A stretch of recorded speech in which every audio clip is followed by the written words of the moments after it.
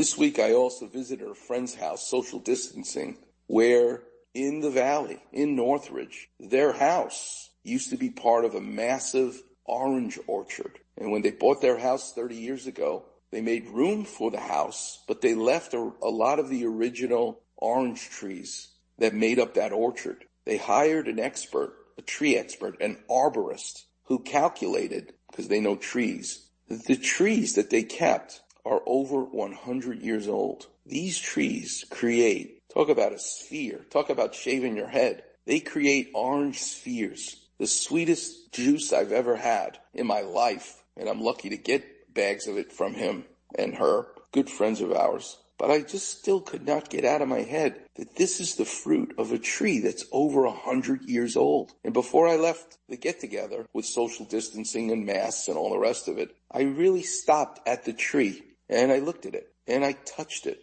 I touched something that's over 100 years old that's still alive. And I'm saying to myself, if that tree could talk, what would it say? What has it seen in over 100 years? The innovation, the changes. But one thing hasn't changed, is that tree is still making oranges like it did 100 years ago. But when you eat the fruit of a tree that's 100 years old, it's antiquity. It's amazing. There's something special about it. Now that I especially have taken up gardening during this pandemic, I go out every day to look at the tomatoes that I'm growing. Yeah, I planted that tomato a few months ago and I'm going to eat the fruit of that tomato. It's in a matter of months and they're going to be delicious tomatoes because they're homegrown. But when you eat the fruit of something that's 100 years old, that's special. Taking care of patients. 2 weeks ago, I did a knee replacement on a man who's over 90 years old. I'm working on cartilage and bone that's over 90 years old. Are you kidding me? Again, I say to myself, if his cartilage could talk, the football he played when he was in high school in the 1940s or 30s or whenever it was, all that this knee has been through, there's so much to be said for anything in life that has age attached to it.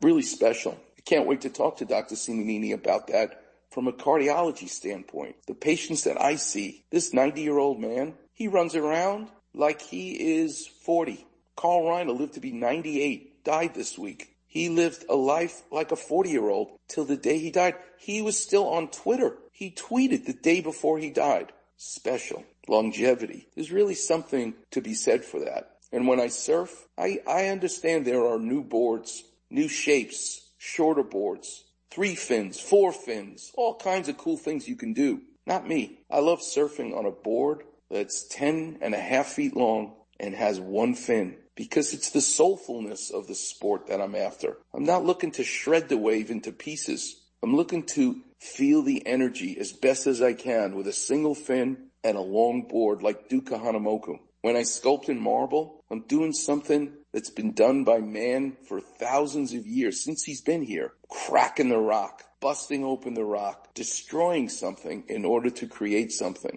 That's what sculpting is to me, why it's so special. In painting, in drawing, blank canvas, you add to it. Clay, you don't like the ear, you put another one on. Not stone carving. It's subtractive. And just like surgery, you can't make a mistake. You take too much stone off, you can't put the nose back on. So it teaches you patience. It teaches you so many things. And I think that's the fun part, is when your hobbies very much mimic what it is that you do in life. Vin Scully would go to those baseball games, whether he was announcing them or not. And I think that's the way you want to live your life. Until next week, I'm going to leave you with Volare, which means I'm singing and I'm flying.